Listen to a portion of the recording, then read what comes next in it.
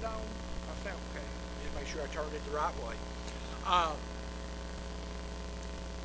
Tonight I want to bring you a word that it's out of the book of Psalms. As I was kind of looking through Psalms, I run across this. It's in Psalms chapter 40. And this is about David. Uh, it's entitled A New Song. Uh, I think that's probably one of the best ways to show our Christian life is by the new song we sing. And I'll say, what do you mean a new song? Whatever, and we'll see here in just a minute in this song, but whenever David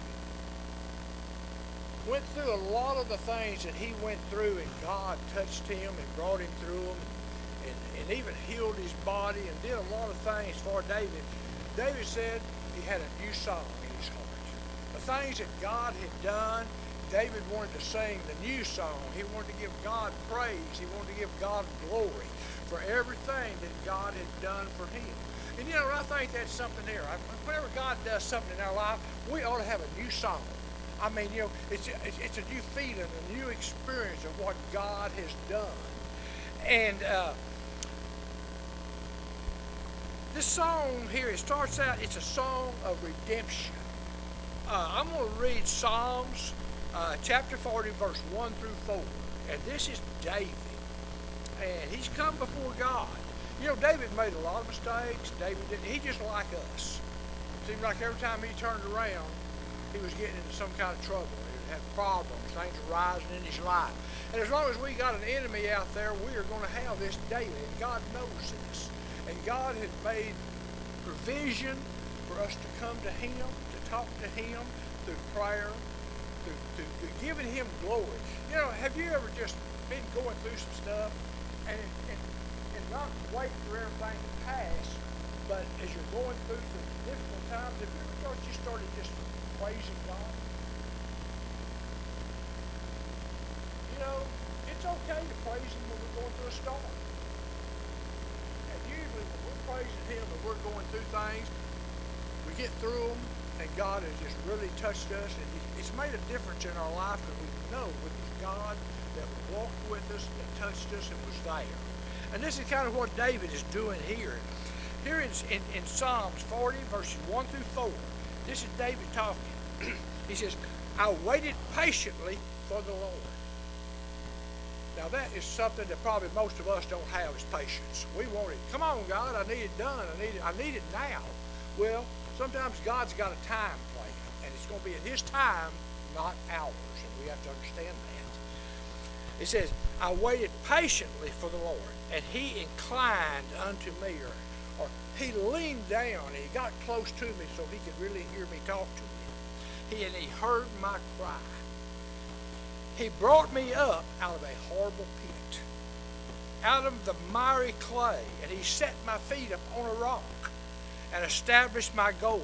In other words, he established his walking with David. He said he brought him out of a horrible pit. We're going to look at something in a minute and see, what do you think that pit might have been? What do you think David might have been going through that he considered a pit? A pit is a trap. You dig pits to catch wild animals and stuff like that. Well, that's what David is referring to. It was like a trap that the devil and had set for him. It says, and here in verse 3 it says, and he, God, has put a new song in my mouth, even praise unto God. Many shall see it and fear and shall trust in the Lord. When you've got something to really be praiseful about, to thank God for it, people can't help but notice a change in you. It's just like they see that new song that's in you that God has placed in you. They see the things that God has done. They see a difference in you. And that is one thing that whenever God makes a difference in your life, that we need to praise him, give him glory, tell somebody, hey, let me tell you what God did for me today. You'd be surprised how you can change your life. Maybe somebody's going through something similar to what you're going through. But they hear this. I need God in my life. I need what this person has in my life. I need to be more like them. And you'd be surprised, sometimes your testimony and and what you can say to somebody can change their whole life. It can get them in church. It can get them serving God. It's amazing as to what a witness can do. And we should all be witnesses for God and His glory and what He's done for us. He's done something for every person in here. I guarantee He has. And you've got a testimony in your heart, and there's times you need to give that testimony and tell them. That's what David's doing. I want to tell everybody what God has done for me, how He has helped me, how He has brought me through this terrible pit, how He got me out of it. I was in that miry, deep clay. I couldn't get out of that. But God came. He picked me up, and He set me on the solid rock. You know what the solid rock is? That's Jesus Christ. He is the solid rock. He is the rock of your life if you know Him and have Him in your life. And He says, here in verse 4, blessed is the man that makes the Lord his trust. That you really trust and put your faith and your trust in God to take care of the problem that you're going to go through. You know, Jesus told us, in this life and in this world, you will have tribulation. You are going to have problems. He said, I had problems, you're going to have problems. Simply for no other reason, it's because you're serving me, you're walking with me, and the devil don't like it. He's going to create things in your life that's going to try to turn you against me. So you will have tribulation, but I have overcome it. So Jesus has already overcome the devil. The devil is defeated. Now we, through our faith, our belief, our testimony, and through the blood of Jesus, we overcome the devil and Satan. And you know, 40, it's really a song of celebration for God's goodness and His deliverance. That's what David was doing. He was thanking God and praising Him for His delivering him, but not only that, but for the goodness that God is. God is good. God is good. He's full of love. God is love. And the things that He does in our life, we should be able to always tell that God is there just by what we feel. And we can see from the verses that we just read that at some point in David's life that he described that he was in a horrible pit. Now, what David was going through, we're not really sure. I've got some things here that many think that the pit David was talking about was when Saul was after him and tried to kill him. You know, Saul chased David and chased David. Saul got so tired. He was so jealous of David because people were praising David after his victories and things. You know, they were saying, David has killed his 10,000s and Saul has killed his thousands. So Saul became jealous of David because they were praising David more so than they were praising King Saul. And he wanted to get rid of David. And he chased David all over trying to kill him. But you know, God's hand was always on David. Always on David. God's hand was on him. He was watching out for him. Saul could not touch him. And you know, many in here tonight, God's hand is on you. Because you've got a devil out there after you. He wants you, but God says no, because they belong to me. So you've got a protector too, just like David is through God. You know, and some think that David's pit he was talking about was when his son Absalom rebelled against him and tried to take his throne. And that was a sad time in David's life. At that time when Absalom was trying to take David's throne, Absalom was killed. One of David's men. Absalom, he had his hair said was so long that way down by his back, but he was trying to escape from some of David's men, and as he was riding that horse and going through, his hair caught up in a tree branch. Pulled him off the horse. He was standing, and one of David's men came, and he killed Absalom simply because of what he was trying to do. David was very heartbroken, but they thought this here might be the pit that David was going through when he was talking about it. And many think, well, no, it's when he had his affair with Bathsheba and all the things he went through with that. And, you know, David finally, I guess, come to his senses. And after Nathan had talked to him, and then David finally repented, he came before God, asking God to forgive him, to restore him back to him. You know, even David said, David was so afraid, he said, please do not take your Holy Spirit away from me. David was so worried. David was really, he was spiritually, he just felt spiritually defeated because of his sin and what he was doing. And he was praying so hard that God would forgive him. And when David came before him and he prayed in honesty, God forgave him. He restored David back to where he was in his life. And so he restored David back spiritually. And David had a closer walk with God then than he'd ever had at any time in his life. And then next here we see in Psalms 40, I'm going to read verses 11 through 13. This is where David is coming and he's asking God for forgiveness. He's asking God for his forgiveness and his mercy. Here in verse 11, Psalms 40, verse 11, it says, withhold not, he's talking to God, he's praying, he said, withhold not your tender mercies from me, O Lord. Let your loving kindness and your truth continually preserve me.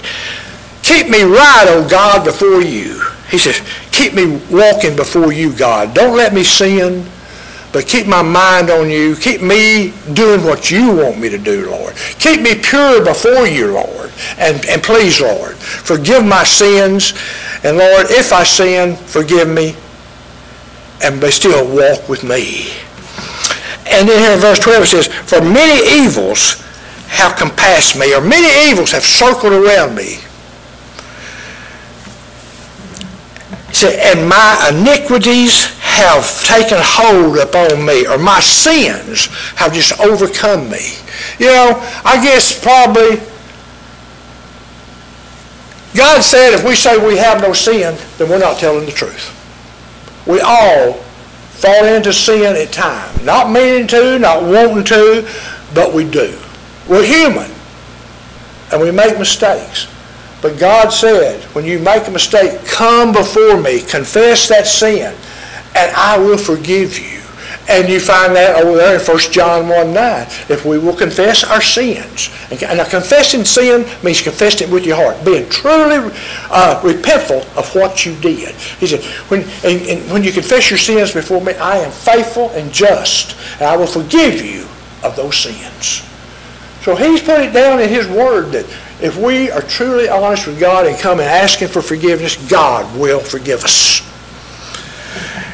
And here in, let me finish up.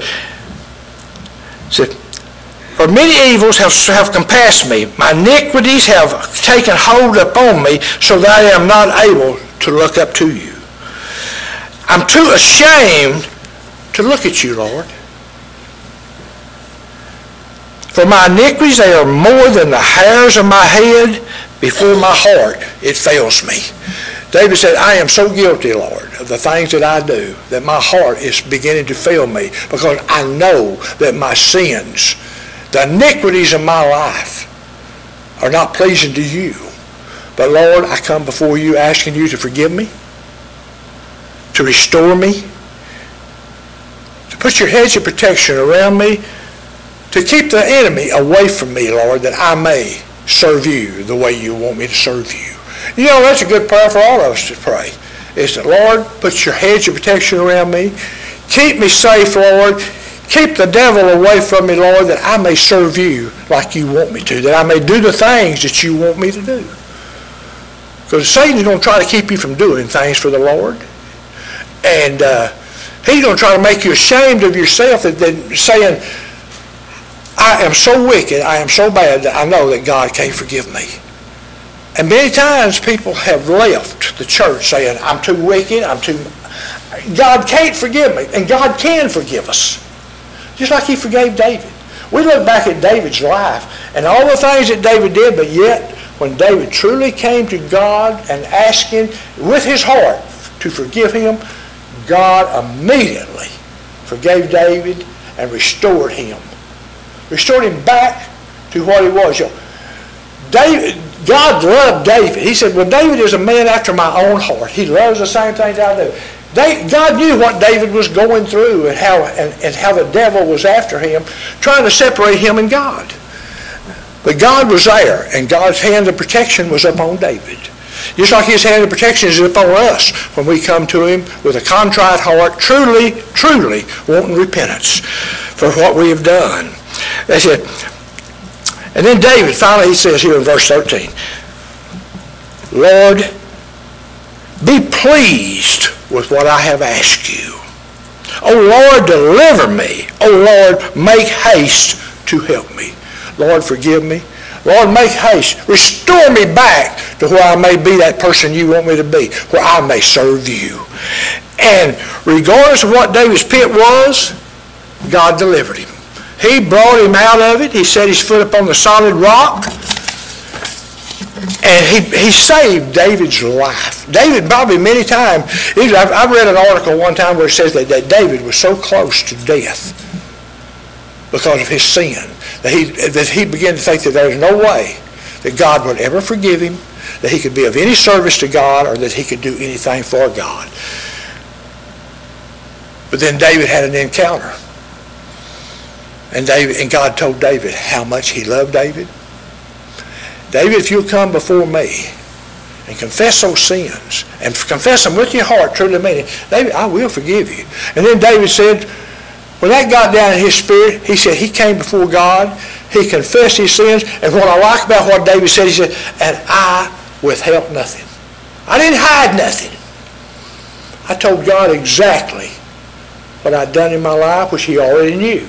But David was getting rid of it, and then after he had confessed his sins to God, it was just like what we're talking about here. David had a new song. He could tell and sing that song of God's glory, God's praise. He praised God for his deliverance and everything that he did for him. And here David writes again in Psalms 40:16. He says, let all those that seek you rejoice and be glad in you. Let those who love your salvation continually say, the Lord is magnified, or the Lord is made larger in my life. Lord, for all you've done, Lord, I want people to see how large and how great and how big you are. You know, God wants us to have him in our life so big and so great. Magnified means to enlarge. It's like a magnifying glass. When you use a magnifying glass, what does it do? It enlarges. Well, that's what God does. That's how David saw God as a great and a large God that was loving and caring, and that he could come before him, and he knew that God would forgive him and restore him. And we have to remember this too, that when we mess up, God wants to restore us. He wants us to come to him. We are his children. It's just like I've said and said before. When your children mess up, you want them to come to you and put their confidence and their hope in you, knowing that you love them and you're going to do all you can to help them to get through what they were going through. And that's what David was doing. You know, here it says, God had delivered David from his pit. So David was rejoicing in the love of God for him. You know, that is something to rejoice in. When we know that God loves us and we go through things, we know that God loves us, and we should rejoice. And we should be giving God praise right then and there. You know, most people say, well, when I see the results, then I'll thank and praise God. When God does what I ask him. Well, you know, God will probably come nearer doing what you won't do if you start praising him and loving him even before you see it happen. Because you're showing God your faith. God, I know you're going to do this, Lord. I trust in you. You are my God. I trust in you, and I believe in your word. I have your promises. Lord, I'm standing on that promises, and I know that you will keep your promise. And so when we get into a situation, start praising God for already getting you out of that situation, for healing you, for restoring you, for helping you to get through different things that you're going through.